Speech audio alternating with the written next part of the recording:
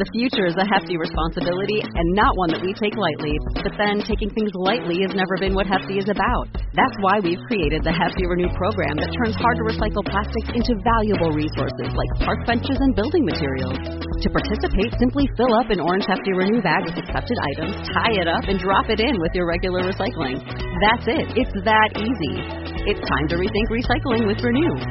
Particular valued resources may vary by geography. More info available at heftyrenew.com. The future is a hefty responsibility and not one that we take lightly. But then, taking things lightly has never been what Hefty is about. That's why we've created the Hefty Renew program that turns hard-to-recycle plastics into valuable resources like park benches and building materials. To participate, simply fill up an orange Hefty Renew bag with accepted items, tie it up, and drop it in with your regular recycling. That's it. It's that easy. It's time to rethink recycling with Renew. Particular valued resources may vary by geography. More info available at heftyrenew.com. The future is a hefty responsibility and not one that we take lightly. But then, taking things lightly has never been what Hefty is about. That's why we've created the Hefty Renew program that turns hard-to-recycle plastics into valuable resources like park benches and building materials. To participate, simply fill up an orange Hefty Renew bag with accepted items, tie it up, and drop it in with your regular recycling. That's it. It's that easy. It's time to rethink recycling with Renew. Particular valued resources may vary by geography. More info available at heftyrenew.com.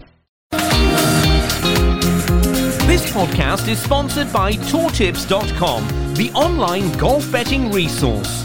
TourTips subscriptions for 2021 have been reduced by up to 50%, and their email service is now a free subscription. For all the best in-depth stats and information, visit Tour-Tips.com, the online golf betting resource.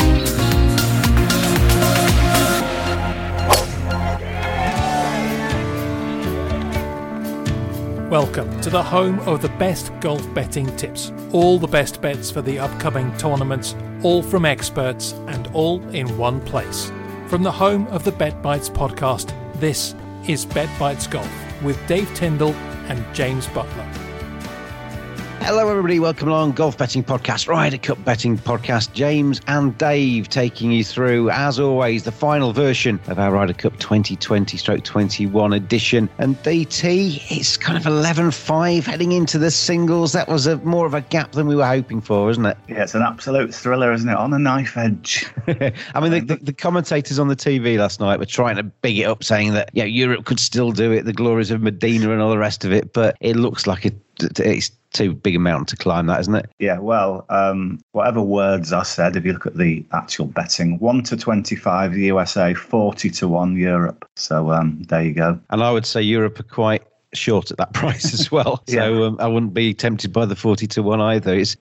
For a stage yesterday, I didn't see the morning session, but I came back and saw the evening session until the early hours of UK time. And for a time, it looked like it might be possible that they could get even a 3-1 or potentially a 4-0 to just set it up for the singles. But Americans just kept creeping back at the wrong time, didn't they? Yeah, they a 3-1 would have taken you to 10-6, which is still a big deficit, but obviously we've seen 10-6 recovered from before. It happened at the Miracle of Medina in 2012. It happened in 1999 when the Americans came back. So sort of 10-6 is still a kind of red flag to the team leading because it gives hope to the chasers. But I think 11-5 that was sort of good night Vienna, wasn't it? To be honest. For your 16-12 pre-tournament suggestion to come in, you need the Europeans to win the singles. Even if they go down, can you still see them winning the singles and taking it 7-5? Well, I was trying to look for some precedents, so I went to the President's Cup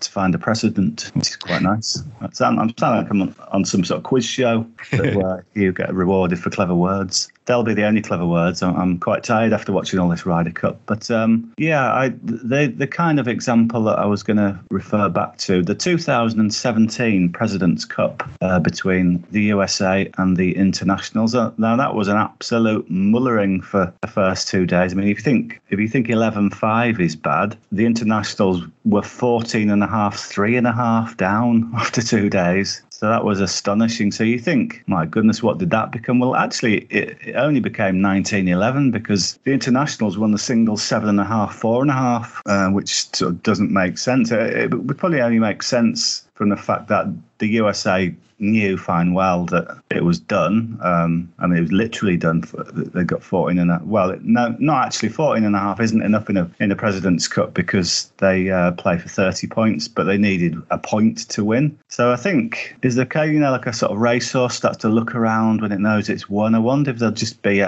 maybe a few of them who might think this is in the bag. Yeah. So I wouldn't rule out Europe winning the singles. I think it's unlikely because I just think the Americans are better and prefer this course, but it's not beyond the realms. It doesn't mean this, what have we got now, a 6-point gap doesn't necessarily become a 10-point gap or anything. But, if you wanted to bet on just, say, Europe to win the singles, there is a historical precedent. Yeah, I'm just trying to find the price for that. We'll come back to that in a bit when I do find the price for it. I got it this morning. I didn't know how the captains had set up the singles in terms of order. And the order's important, isn't it? Because you tend to put out your best first and try and get a good start in it. Regardless of whether you're ahead or behind, you want a good start to try and colour the scoreboard your colour, to try and add that impetus and get that momentum and try and make the people coming later believe. And I was thinking about Rory McIlroy, and I actually thought I'd put him out first. Yeah. He's been dire, hasn't he? I mean, he's been completely off colour. He's not been the Rory McIlroy that we know and love. But I thought Patrick Carrington would go to Rory McIlroy and say, come on, Rory, you can lead us. You can lead us. You can set the tone and you can go out there and do it. And then I looked at the actual ordering and he's basically done that, hasn't he? Yeah, to me, it was the only position you could put him in, because if you hide him in the middle or down the bottom, you're kind of diminishing him. You're kind of saying, look, Rory, you're not at it this week. That's reflected in my positioning of you. If there is to be a complete freak this afternoon, you need Rory to be thinking he's massively important still. And I think the absolute epitome of that would be to send him out first. I think that's the only way you're gonna squeeze some life out of him, because he's playing terrible. Yeah. But he is he's an emotional player who can just sort of turn it on sometimes. But I think so. The only way you can do that is just to kind of trick with his head and say, "Look, you're my number one guy." So I mean, the problem is, I think there's an element that Stricker's guessed that, and he's put out one of his top guns of the week, Xander Schauffele. Xander Schauffele's been very impressive, hasn't he? I mean, but if we look at Padraig's top order, effectively, Rory McIlroy is leading it off. Shane Lowry, he admitted yesterday this was the week of his life. He looks really up for it. He's one of the few Europeans that actually really does look like he's fighting. John Rahmer's been absolutely exceptional. He goes at number 3. Sergio Garcia's been his partner. He's had a good week as well. Victor Hovland's been an impressive youngster. So he's packed that top 5 with either people he wants to be inspirational or people who have been inspirational for his team. Yeah. From a betting point of view, the problem is if you start going too far down the list and starting to sort of weigh up, Tony Finau versus Poulter or Thomas versus Hatton, the cut might be over by the time they have any in it. So, I mean, with Poulter going out in match number 8, what he's hoping there is that the scoreboard's blue and it inspires him, isn't he? I mean, that's the only way it can work, isn't it? Yeah, I think so. I looked at the order. There's been a bit of criticism a lot of criticism of Harrington this week, which, is kind of inevitable when your team is losing. It must be purely because the captain messed up. Yeah, I think he has got some stuff wrong, but I honestly thought at the end of the day, he's up against an unstoppable force. So I think he's sort of spread the team just about as good as he could in these circumstances. But from a betting point of view, I think it makes more sense if you've been really, got your betting head on sensible. You'll know that some of these latter games, the motivation could have just gone out the window. You don't know what's going on. So I think it makes sense to focus on the top maybe 5-6 games while it's still alive. So that's going to be my strategy when picking out some singles bets. Yeah, I mean, I've been focusing on the Europeans and trying to look for some kind of glimmer of hope. But if you look down the USA list, as you said, Xander Schauffele's been absolutely superb. Patrick Cantlay's one of the 4 men in the world. You've got Bryson DeChambeau, who seems to have risen to the Ryder Cup occasion. Colin Morikawa, my mate, has been superb this week. Dustin Johnson's yet to drop a point. Yeah, their top order is equally good, if not better, isn't it? So, it's going to be a really tough ask. This is the best USA side that's ever walked onto the Ryder Cup course in terms of world ranking. So the Europeans were always up against it, weren't they? Yes, sometimes you just kind of get a generational flow of things, and you get maybe one side they're coming into their peak years and another side who's clearly this is kind of the last hurrah for some of them. So I think, if you look at Europe, I don't think we're going to see Poulter in another Ryder Cup. I don't think we'll see Westwood in another one.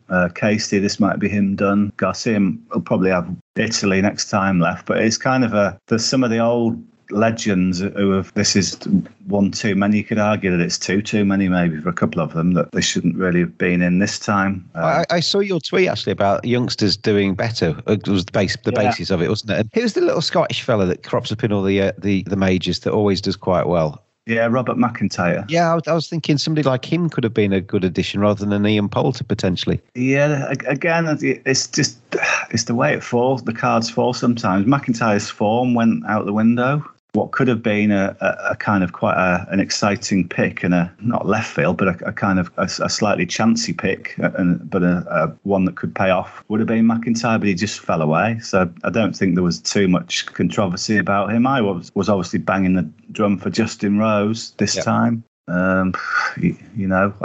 mean, the six European players who are on 0 points so far. Yeah, it says a lot, doesn't it? That says a lot, considering that they've all played a fair amount as well. You don't want to be a smart arse and say, if Justin Rose had played, he'd won all 4. At least I sort of got my arguments down before it started, because I thought, I don't know, Poulter had a losing record in the Ryder Cup since 2012. Before this week, he's now won 3 points from his last 7 matches. I mean, it was asking a lot. He's 45. That's people don't do amazing stuff in Ryder Cup. We're big fans of Married at First Sight, aren't we? And we watch that regularly. Yeah. And it looks like Poulter and McIlroy have just met at the altar. They look like they've never played together before. I mean, I know they have. McIlroy was insipid. Poulter needed something to get him going, and McIlroy was offering him nothing, and he couldn't get really anything out of his game. There's only really one glimpse, I think, yesterday of Poulter's eyes bulging and him trying to get himself going. But that lack of real genuine, there isn't in me a real genuine thought or vibe that Europe have got it within them to try and stage something big today. No, there's just too many players out of form, and there's too many good Americans. We're talking about sort of generations, whereas our guys, our kind of war horses are kind of all coming to an end together maybe, and some of the younger ones haven't really established themselves. For the Americans, they've kind of got this new wave of young talent. There's no Tiger or Phil Mickelson. I mean, it's maybe like Cristiano Ronaldo. I know he started well, but once he comes into a team lineup like Man United, well, Man United aren't doing any good suddenly, are they? Because you almost can't. There's too much imbalance in that team room. And well, Alan Hansen famously says you don't win anything with kids, but you don't win anything with OAPs either, do you? And no, even yesterday, I thought, we're becoming a football podcast now. I honestly think the fact that because Ronaldo was around, that Bruno Fernandes had more pressure on him to score. Yes. Because he knows, oh God, if I miss this, everyone will be saying Ronaldo should have taken it. And he never had that pressure before. Right. So it's just little things like that. I can remember seeing a photograph of some collegiate team or something. Or was it with the Walker Cup team that the US put out a few years ago? And it had most of these youngsters, Colin Morikawa's, and they were all in there. And they've kind of, although it's a very individual sport, they're used to playing with each other. They have the opportunity to play with each other, and they kind of seem to be inspiring each other. It might not be quite as harmonious and as obviously pally as the Europeans, but they know their job and they're doing it together, aren't they, this week? And it's a slightly different vibe from the Americans, I think, than sometimes where it has been a very individualistic Ryder Cup, whereas this team, they do seem a bit more of a team. Yeah, and there's a lot of focus on clearly the team spirit's not there because of DeChambeau and Koepka. That was the outlier, really. I think plenty of them do get on pretty well, so they've all come through together. I mean, there's no sort of like ultra superstar on that team who's bigger than everybody. Yeah. You know? So like the most senior player on the team is Dustin Johnson. I mean, he's got no airs or graces. He's just sort of one of the boys, isn't he? So yeah, he's quite a humble kind of. He just trogs around, doesn't he? And just enjoys his golf. Yeah. And he's won all 4 of his matches as well, DJ. Yeah, and that helps as well, doesn't it? That your leading light is doing that well. Bryson DeChambeau seems to actually really enjoy the team element of it. He seems to have revelled in it. So they seem to have got the best out of their side. The bar was already quite high, doesn't it? So if you can improve upon where you think they're going to be, then the USA have had a very good week indeed.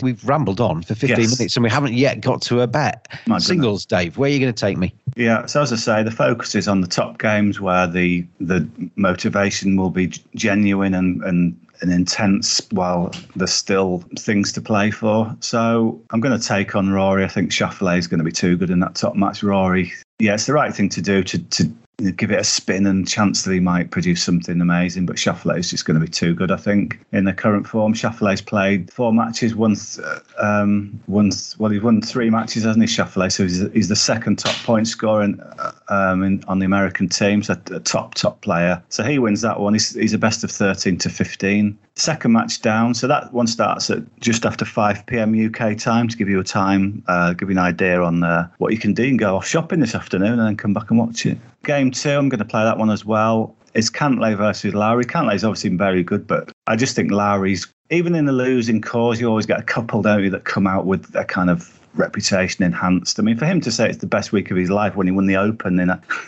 Northern Ireland, I know he's from Southern Ireland, but to win that and then still say this is amazing, you could see it. He's just unbelievable. You get the feeling with Shane that he's basically waited a long time for this, and he's reveling in it regardless. As much as you're probably going to go home like with a massive defeat, I think they've unearthed a couple of absolute gems this time. They've got Rahm will now be a Ryder Cup legend, I'm sure, for many Ryder Cups to come. Lowry, as they've unearthed him as an absolute possible superstar in this event. And I do think the high he's on from last night, I just think that'll roll over into today. So I think he can take care of Cantlay. I mean, Cantlay's an excellent player, but he's not been the absolute standout or anything, and he's had quite a long, hard season. So I think Lowry at quite big odds. He's the clear underdog, about 13 to 8. I think Lowry can take that one. Match 3, you cannot oppose Jon Rahm. Jon Rahm would beat anybody. So he's up against Scotty Scheffler, who has been okay, but not amazing. He's only played a couple of times. He's won one, halved one, but I just think Rahm would be the bet against anyone. He's not the worst price, really. Rahm at 4 to 6. Rahm's just the man for the Europeans, and I think he'll complete his week where he'll get 4.5 points. So Rahm for that one. I'm not going to play game 4, DeChambeau Garcia. I can see that going either way. I can see that being half, possibly. Maybe Garcia's lent a bit on Rahm. He hinted at that yesterday, but Garcia's still played plenty of good golf. DeChambeau's played lots of good golf, but some sort of odd stuff as well. So I'm going to leave that one alone.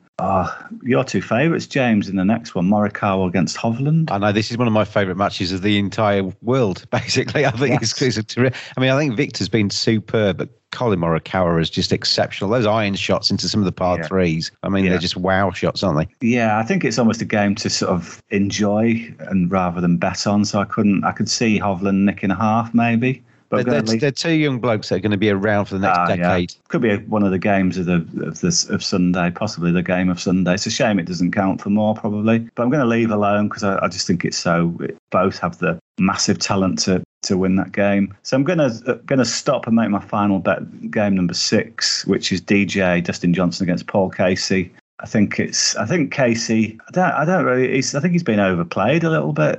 He's lost all 3 matches. I don't quite know why some of the younger ones weren't given a go. But Casey, he's had a tough week. DJ's had a brilliant week. DJ's 4 to 5. I think that's excellent price, to be honest. I mean, in hindsight, DJ's got some superb course form. He loves Whistling Straits. It's not just because he's the world number 2. He particularly likes this course, so it does make sense. So it's quite a big price, actually. You put it together, you put Schauffele, Lowry, Rahm and Johnson, so that's 2 Americans, 2 Europeans. That fourfold pays 12.84 to 1. That's a really good fourfold, and it's well reasoned as well. I'll tell you what, as well, you could just take Rahm and Johnson as a double, couldn't you? 4 to 6 and 4 to 5. Not quite sure what that would get you as a double, but I reckon that's a pretty safe double as well if you just want to play safe with a decent bet to finish with. Regardless, I mean, we're both European, obviously. We wanted Europeans to do well. But regardless, it's still an incredible event, isn't it? I love watching the Ryder Cup, whatever the score is. There's just something very special about it. And I've really enjoyed, the 2 days we've had. I'll enjoy the singles tonight. And I've enjoyed chatting to you about it. Yeah, it's been fun. Obviously, it's been tough for Europe. But I don't know. It's sometimes when the USA maybe are running away with it, I don't feel particularly kind of sad or annoyed because these US players are sort of guys I watch week in and week out and often pull for. So I can't be too against them, really. Sometimes you just admire their golf. They've done a couple of things this week that got under people's skin. They were sort of drinking beer on the first tee and stuff like that. I don't know, whatever. And Koepka was a bit boorish, wasn't he, yesterday with the rules official. So sometimes they shoot themselves in the foot. But there you go. You don't have to like all of them. But there's a lot on that team who I just think are good blokes who I like watching. So sometimes you just got to hold your hands up and say, well played to the other team. I think we'll get the truest test of how good this mostly younger generation of Americans are is when they play away in Italy next time. That'll because by then I think Europe will have some younger guns on the team to maybe attack it with a fresh eye. And then America haven't won away in 1993. So they've got that hurdle to cross. So whatever happens today in terms of scoreline, it'll probably be a big one, won't it? I think it doesn't tell us that the Americans are going to dominate for years to come, because this will, one of the things I said in the sort of build-up podcast, this will now become the 7th home win out of 8. Home advantage is massive. And they've particularly taken advantage of it this time. Do we know the European captain for the next time? Is it an Italian? I don't know. No, we don't know. Cristiano Rocca or something like that? I don't know. Costantino Rocca. That's the one. Cristiano Ronaldo Rocca. I knew when I put football into this podcast. Yeah, exactly. I've just found the prices as well. As we finish, the price is for day 3. USA to win the singles is 1-2. Yeah. The Europe to win the singles is 15-8, and the draw today is a 15-2 shot. If I was going to give you a mythical dollar on that one, where would you put it? If it was a mythical dollar, I might just play the tie at 15-2. Yeah, that's probably a nice way to finish it, isn't it? You're watching all the way through regardless of the result. That's actually not a bad bet to have, is it? If you just want to enjoy day 3 with a little bit of a bet going on at a decent price and just watch it to its conclusion without actually worrying who's going to lift the trophy. Yeah, because some of those bottom games, if it was all being played on say this was day 1 and everyone would be trying their heart out, you'd expect some US wins down the bottom. If they've already won, it might be a case of Europe showing we can still fight and winning some games that they might not have done, and therefore that could turn into a 6-6. But I don't think we're in for these are famous last words. You can edit this out when I say this. I don't think we're in for a shock today. No, to be honest, I don't. I'll be very surprised if Europe caused some kind of grandstand finish. Ryder Cup does tend to bring surprises, but I don't think today's going to be it. Yeah. So we're going to go with the tie today then, just as a little bit of a nibbly bet of 15-2, and your fourfold in the singles: Xander Schauffele to beat Rory McIlroy 13-5, Shane Lowry to beat Patrick Cantlay 13-8, John Rahm to beat Scotty Scheffler 4-6, and Dustin Johnson to have the better of Paul Casey today at 4-5. That's nearly a 13-1 fourfold. So it's a couple of nice bets there, I think, to see us through day 3 of the Ryder Cup. Dave Tyndall, as always, it's been a pleasure. Yeah, cheers, James. Obviously, the main bet we put up at the start of the week was the USA to lead after each day, which turned a 1-2 shot into a 15-8 chance. So that's looking good. As we say, we'd be very surprised if that doesn't land as well. So, I think you're doing quite well this week, actually. You should be a big pat on the back for Dave Tyndall. Doing very, very good indeed. It's been nice doing these. It's I saw a couple of people saying, there's not much kind of in-between day stuff going out in terms of podcasts. Well, here's one, so listen to this. Exactly. Well, if they've heard that bit, they've listened to it. So well done for doing that. Thank you very much, Dave. Thank you everybody out there for listening. Good luck with all of your bets. Hope you enjoyed the Ryder Cup, and gamble responsibly. As always, we will see you with a regular golf betting podcast very soon indeed. BetBites Golf is a sports betting media production. Our multi-sport BetBites podcast is released every Friday. Please gamble responsibly. Visit begambleaware.org for all the information.